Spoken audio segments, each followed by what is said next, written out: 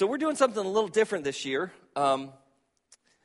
We are focusing our entire year on one theme, and this is the theme, God First. I have been under kind of really, a lot of conviction lately, just this sense as I've been praying through. The whole holiday season, especially leading up to New Year's, is a time that I often get a little introspective, and you think about the year. And you ask. I was at the gym yesterday, right? And I'm working out with a bunch of people, and they're talking about New Year's resolutions. They're talking about New Year's resolutions. They're asking, what are you going to do to make this year better? And it's interesting because it's a time of year when everybody, whether you're a Christian or not a Christian, that people begin to ask questions about, how have I been, and where do I need to go? And as I was asking questions about that in my own life, I kept on having this. I don't know the word for it.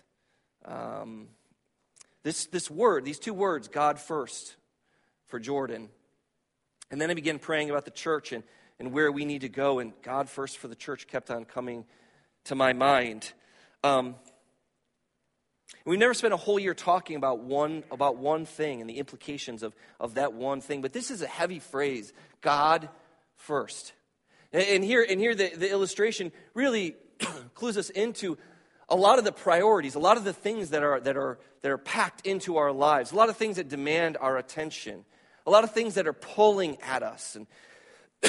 And your life is made up of all of these different boxes, and all of them have things in it, and some of them are important, like work and family and church and God, and some of them are not, like entertainment and all of these other different things. And God, for so many of us, and for me, I'm beginning to feel this deep conviction is a part of one of those boxes, just one of those slots in my life. And I just feel like God is saying, I need more space. I need more space. And it isn't that those other things, that all of these things are bad or evil, or even like you should cut them out of your life. Some of them need to stay. My wife's not up there, but I know she wants to. Spouse, there she is. I think she wants to stay. She points at me and frowns. Not that one. Some of them need to stay. But those would be one of those boxes where maybe that needs to be moved into the God first category, because if I'm putting God first, then my wife is in there too, isn't she? And our relationship is in there, and how I treat her, and all of those things. All of these things fall into it. So anyway, all this to say, that's the theme for this series, and it's a big, long 365-day series. And so it's going to create two things in our lives. On the front end, it's going to create, and I'm using the word exercise. You could say work, you could say discipline, but exercise, because how many of you are going to the gym tomorrow morning? Oh, that is a pathetic group of people. It's called what? No, it's not. It's 24 hours, man. You just take the little key fob, and it makes a little beep noise, and they open the door right up for you. It even sings to you as you walk through. It doesn't.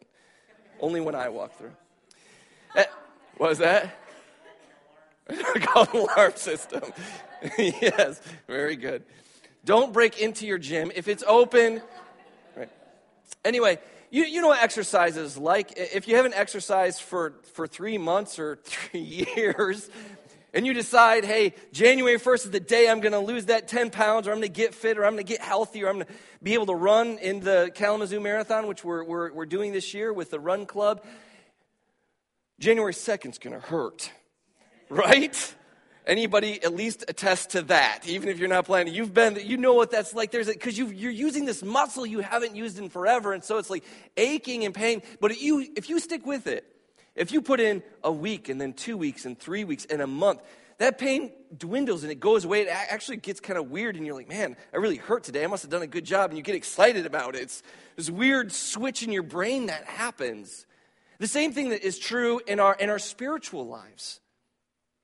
It's difficult to invest time in prayer.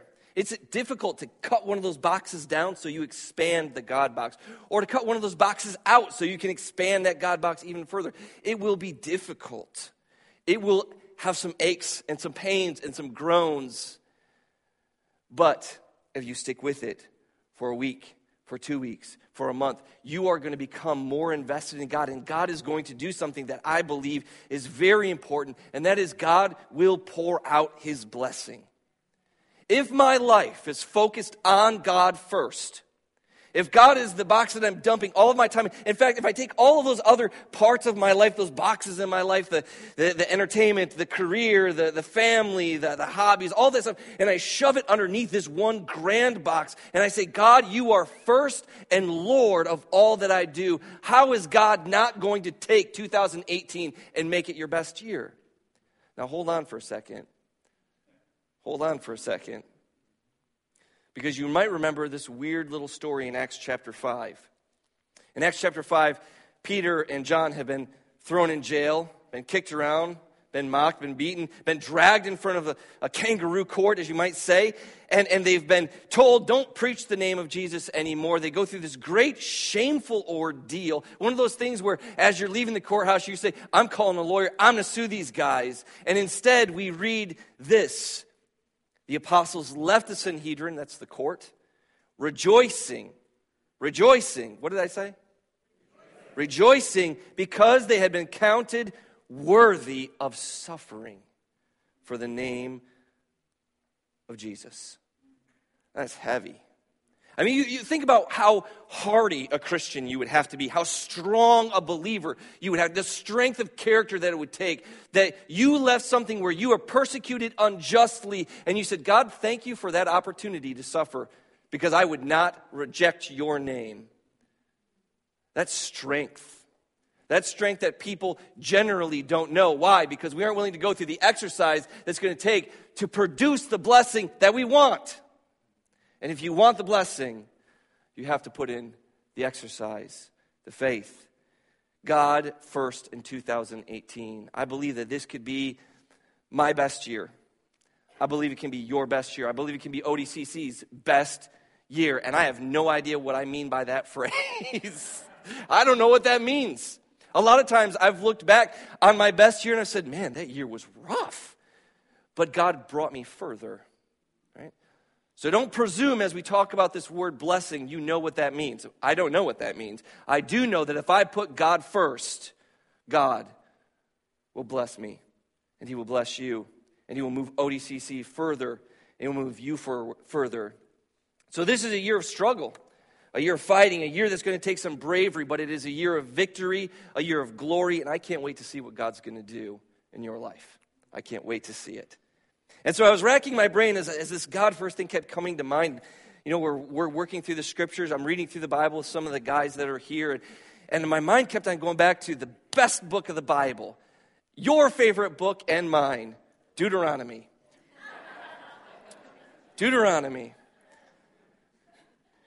You laugh because the word Deuteronomy it's a Latin word of a Greek word of a Hebrew word all the way back. It gets kind of... But Deuteronomy means second law. And what's more exciting than hearing a law for a second time, right? I love the book of Deuteronomy. I think it's amazing. I think it's fantastic.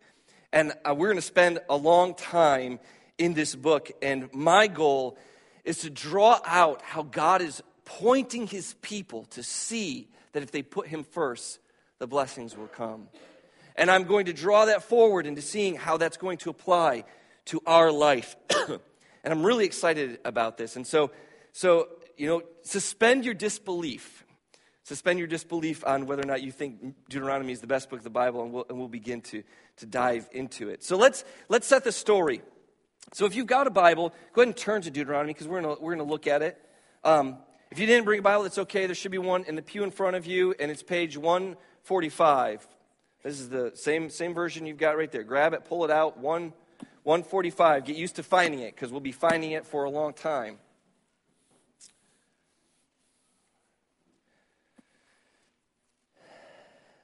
Now, before we get to Deuteronomy, which is the fifth book of the Old Testament, Genesis, Exodus, Leviticus, Numbers, and Deuteronomy, right? That's the last book in the collection of books that we call the Torah, the law, the most critical and important books for the Jewish people. As Jesus comes on the scene much later, right? Jesus shows up way back here. But as Jesus shows up on the scene, these first 5 books are the most important books. because they deliver to the people exactly what God is looking for. God doesn't want to be a mystery to you. He doesn't want you to be like, man, should I do this or shouldn't I do this? He wants us to be fully engaged with him, both spiritually but also practically. And so he lays out for us what it looks like to follow him. Deuteronomy is one of those books. But in order to get to Deuteronomy, the last book, we've got 4 to get through. And so I want to touch on that story just to kind of give us a framework for what's happening. So the first thing in Genesis, so the first book, God comes to Abraham and says, I am going to make you a great nation.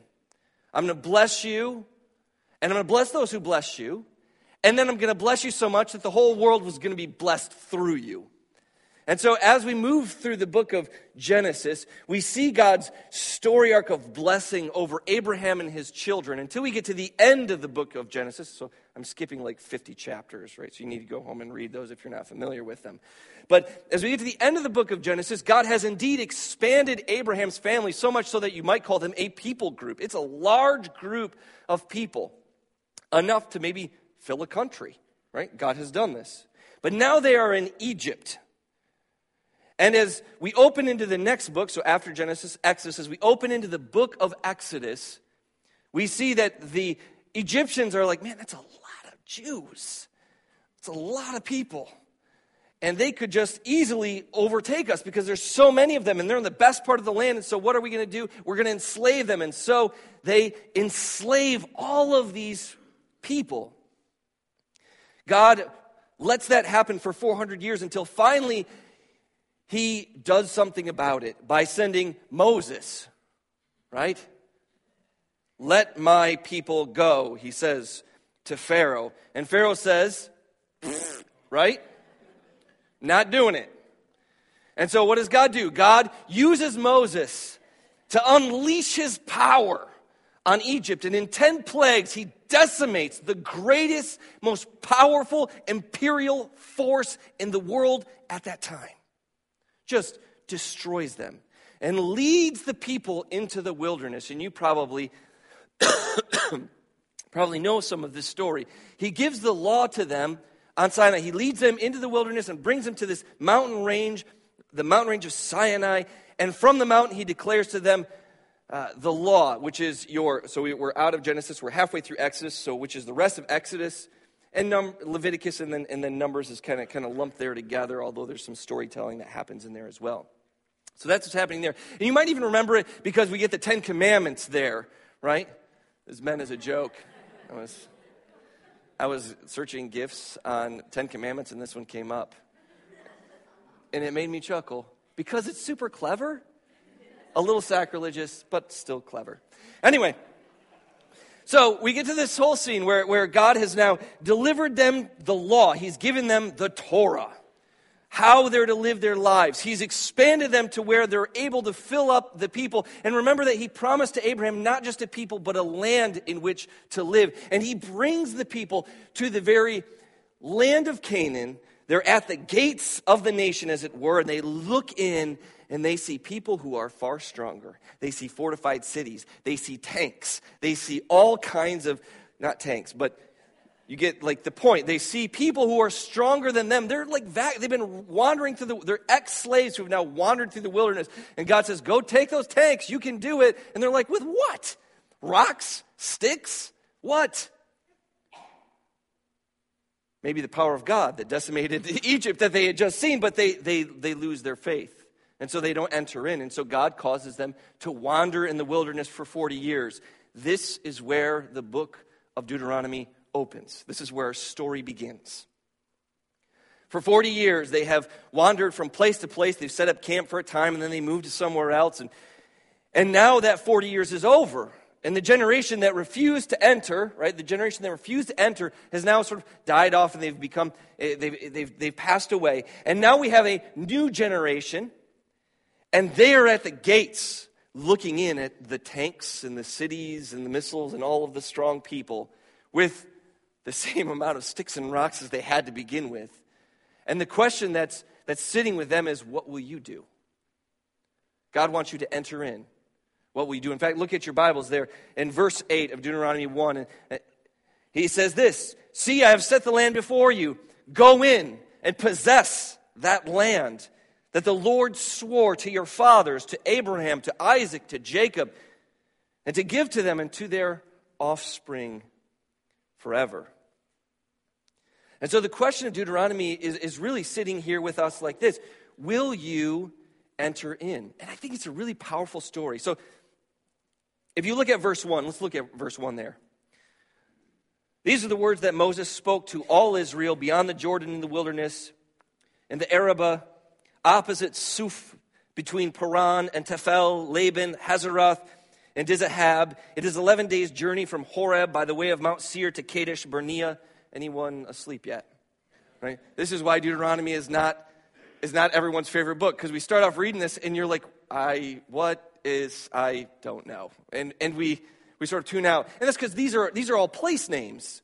And they're place names that you don't know. And you should, I understand that, and you should understand that. But if you go onto Google and you type in these things, man, they'll give you maps and pictures and all kinds of wonderful things. So I encourage you to do that. But let's put it in our own language. Let's put ourselves in those Hebrew children's shoes who've been wandering for 40 years. Pretend that you had a dad who was offered a CEO, who's offered the job of being a CEO at Microsoft. I assume that comes with a lot of money. I don't know, but it comes with a lot of money. And you as a child are like, Dad, take it, because it comes with the money and the house and the pool. Yes? And the jacuzzi. Some of you guys are forgetting what it's like to be 10. I said a pool. This comes with a pool. And jacuzzi and one of those sweaters that you wear as like decoration, but you don't actually put it on. It just kind of like hangs on you, right? Like it comes with all the stuff. And your dad says, nah, because that's a lot of responsibility. And I'm afraid I might blow it. And so instead, he sells shoes and takes you to North Dakota, the UP, like the place where they don't have Wi-Fi. Then he's like, hey, we got to go down to Kansas. I'm thinking of all the boring places. I don't know. Like, hopefully no one's from the UP or Kansas. But he's taking you to all these places, and you're like, man, this stinks. I could have been in a land of milk and honey. I could have been hanging out by the pool and with the sweater. You even wear those at the pool because they're that cool, right? They're so awesome. Dead of summer, we still got the sweaters on. Or like 2 pop collars, right? All the good stuff. So you've been hearing these stories. You've been living this out. And now it's your turn. You've been working hard, and you are offered the CEO position of Microsoft with the house and the pool. Come on, guys. It comes with the pool. You're killing me. Yes, thank you, Gwen. Somebody understands. The joy of the pool or the hot tub, right? You're adults now, so the hot tub. That's better. And the sweater, decorations, everything. What are you going to do when you're offered that position? I'm not making my dad's mistakes. I'm going to seize that. I'm going to grab that blessing, and I'm going to be excellent at it. You can imagine this place where these Israelites are at. They're at this promised land. This land they're looking into, and it's good, and it's beautiful. And God says, I'm going to take it, and you can go in and take it and possess it and enter it. And Moses says, okay, let's stop, because I need to preach for a little while. And you're all like, right? But you ever heard that those who forget the past, doomed to repeat it? And we see that if you read the Bible carefully, you don't even have to read it carefully. You just read it a little bit. And you see this over and over and over again. They forget the Lord their God, and they are punished. Because God removes his blessing, and he says, you're on your own. They forget the Lord their God, and they're punished. He removes the blessing from them, and he says, you're on your own. And every time, it's disaster after disaster after disaster. So Moses says, listen, you can see, Moses, I don't know what Moses looked like other than he absolutely looked like that. Right? And he's this grizzled, at least I imagine, this is how I imagine it. You can imagine it differently if you want, but I imagine this grizzled old guy who stands up and he says, listen, I need to preach to you. And all the young people are like, but you need to hear this because the voice of wisdom is speaking to you. And it is the voice that can save your life. We're not just talking about 2018. I'm talking about every year after. every year after, every moment after, to preserve your life, because that is God's will for you, that you would have life and life to the full, life abundant. But you will never have life to the full unless this truth is alive in you. God first. God first. And so they need to stop and they need to listen to Moses because he has something to say to them. Where were we? There we were. Oh, and I have a cool, yes, I forgot I had this cool painting. I found this too. This is on the Sistine Chapel, and this is Moses declaring this was painted in 1640. I'm not sure why this dude's naked. Everyone else has got clothes on. I don't know. But I was like, that's kind of cool. Like it's a bit of history for you guys, for whatever that's worth. Good.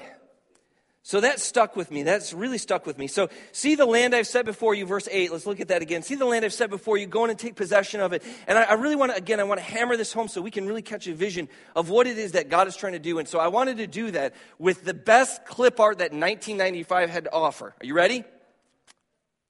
So God has chosen a people, right? The people of Israel. And he has given them the land. This is the land. And they're like here, right? Getting ready to go in. He's given them land. He's like, here's the people, here's the land, here's the Torah, here's the law, here's the 5 books that I've given you that will teach you how to live, that will show you how to put me first so that you can, oh man, that was anticlimactic. Let's do that. You got to do that again. That stunk. Here's the law so that you can learn how to live and shine forth my glory. All right? Yeah, 95 was good to us, right? Shine forth your glory. And you're saying to yourself, yes, that's all wonderful, that's all good, Jordan, but I am not Jewish. What does this have to do with me? Well, the story hasn't changed that much. The same thing that God was after as he was developing the people and trying to put them in the land, the same story that we see in Deuteronomy is the same thing that is happening to you and me today. This is exactly what Jesus came to do. This is exactly what Jesus came to do. And let me show you. He also came to ransom people. Isn't that what we just did with this? Say, Jesus came, he lived, he suffered, he died, he rose from the dead, so that anyone now, so not just the people who come from Abraham, but anyone who would call upon the name of the Lord would be saved. It doesn't matter where you're from or who you are or what your family line is. It doesn't matter what you've done. All that matters is, will you call on Jesus? Even, as you can see, telemarketers can be saved. If you're a telemarketer, I'm totally joking. Just noticed that when I was looking at the clip art.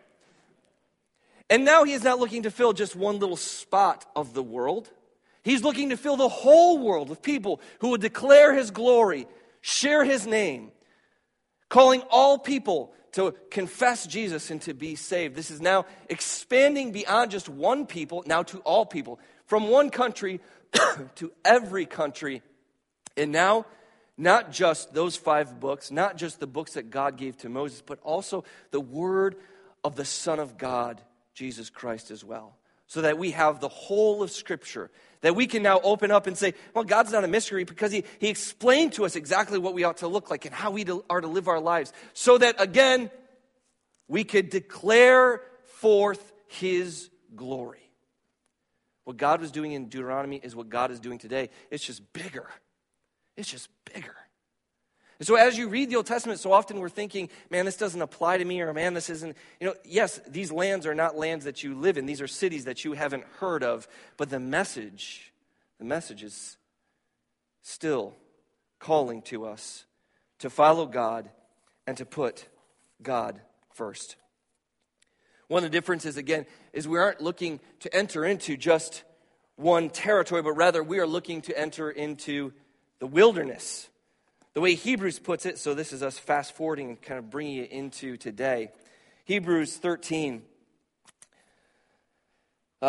tells us that we are to go outside the camp, just as Jesus did. For here we have no lasting city. There is no city here that we could call the city of God.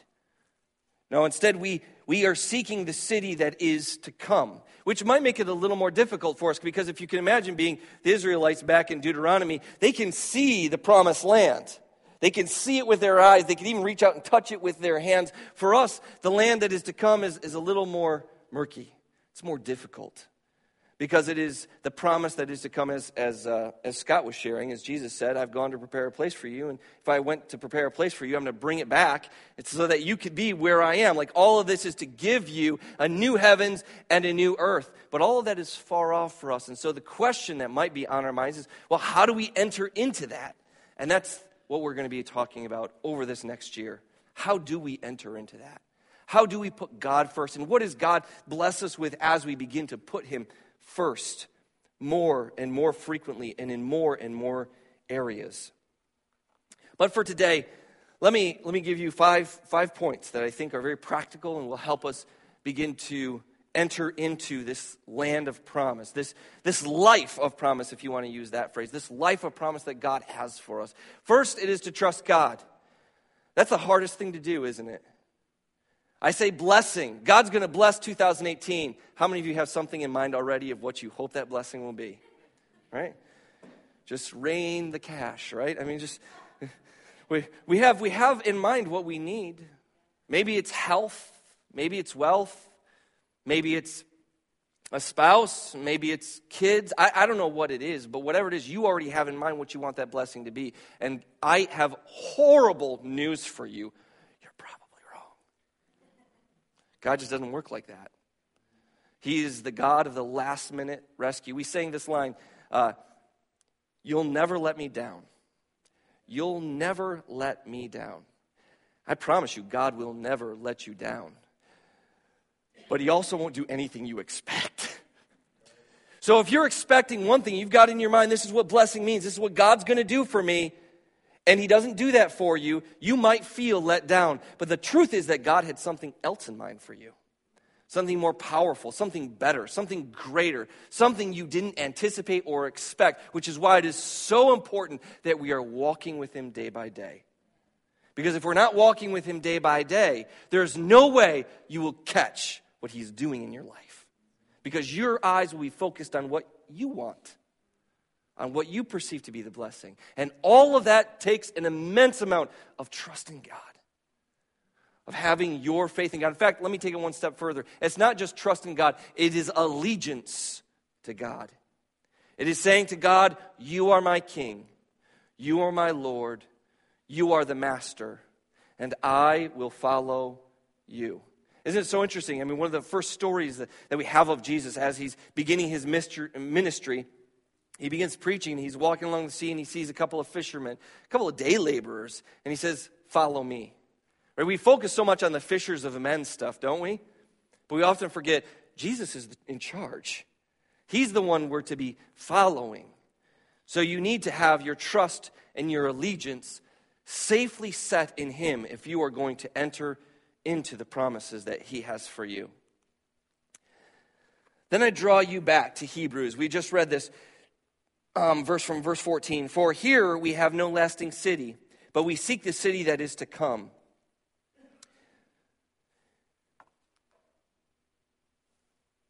Hebrews 15 says this, through him, that is Jesus, then, let us continually offer up a sacrifice of praise to God.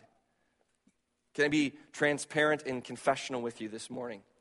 As we were going through, I'm at the gym, and everyone's talking about their New Year's resolutions, their goals or whatever, and they're going around. And as I hear, I was like, oh, I've got to say something. Everyone's saying something. I've got to say the first thing that popped in my mind was God first. And I chickened out.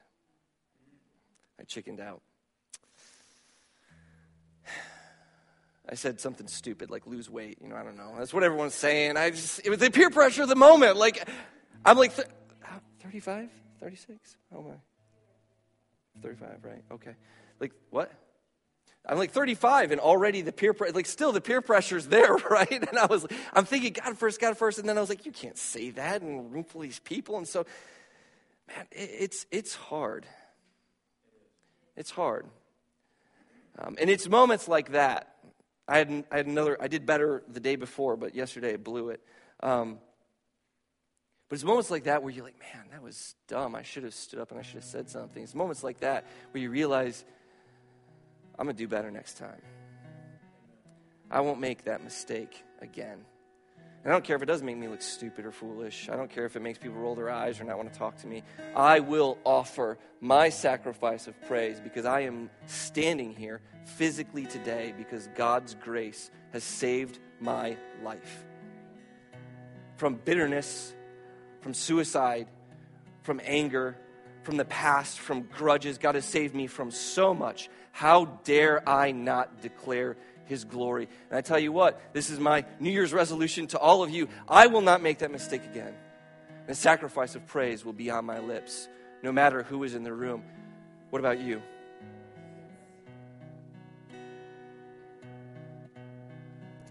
Through Him, let us then offer up a sacrifice of praise to God.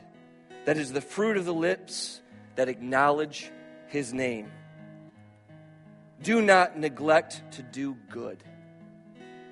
Boy, that's so easy to say and so hard to do. Because if you are going to do good, it is going to interrupt your life. You're going to be about one thing, and you're going to see somebody in need, and you're going to have to stop the thing that was really, really very important. In fact, so important, you would die without doing it, right? You have to lay that aside so that you can do the good. Do not neglect to do good and share. Share. What an important part of the Christian life. So simple, so easy. You think being a Christian is so hard? No, it's not. It's really simple, but it's also hard. God makes it all possible and all worthwhile. For such sacrifices, we read here, are pleasing to God. As we come to a conclusion this morning, take this with you. Take this with you. And make this 2018 the best year that you've ever had. As you begin thinking about, man, what am I going to do this year? What's it going to look like? You begin praying about, man, what do you want to do in my life? How can you put God first? How can these things become living realities? And if you need prayer, our elders are going to be down front. I'll be down front if you want to pray with me. We will be here to pray and to walk with you. The most important thing you can do this year is put God first. Now may the God of peace, who brought again from the dead our Lord Jesus, the great shepherd of the sheep, by the blood of the eternal covenant, equip you with everything good, that you may do His will, working in us that which is pleasing in His sight, through Jesus Christ, to whom be glory forever and ever. And all of God's people said, amen. Let us stand as we sing praises to our God.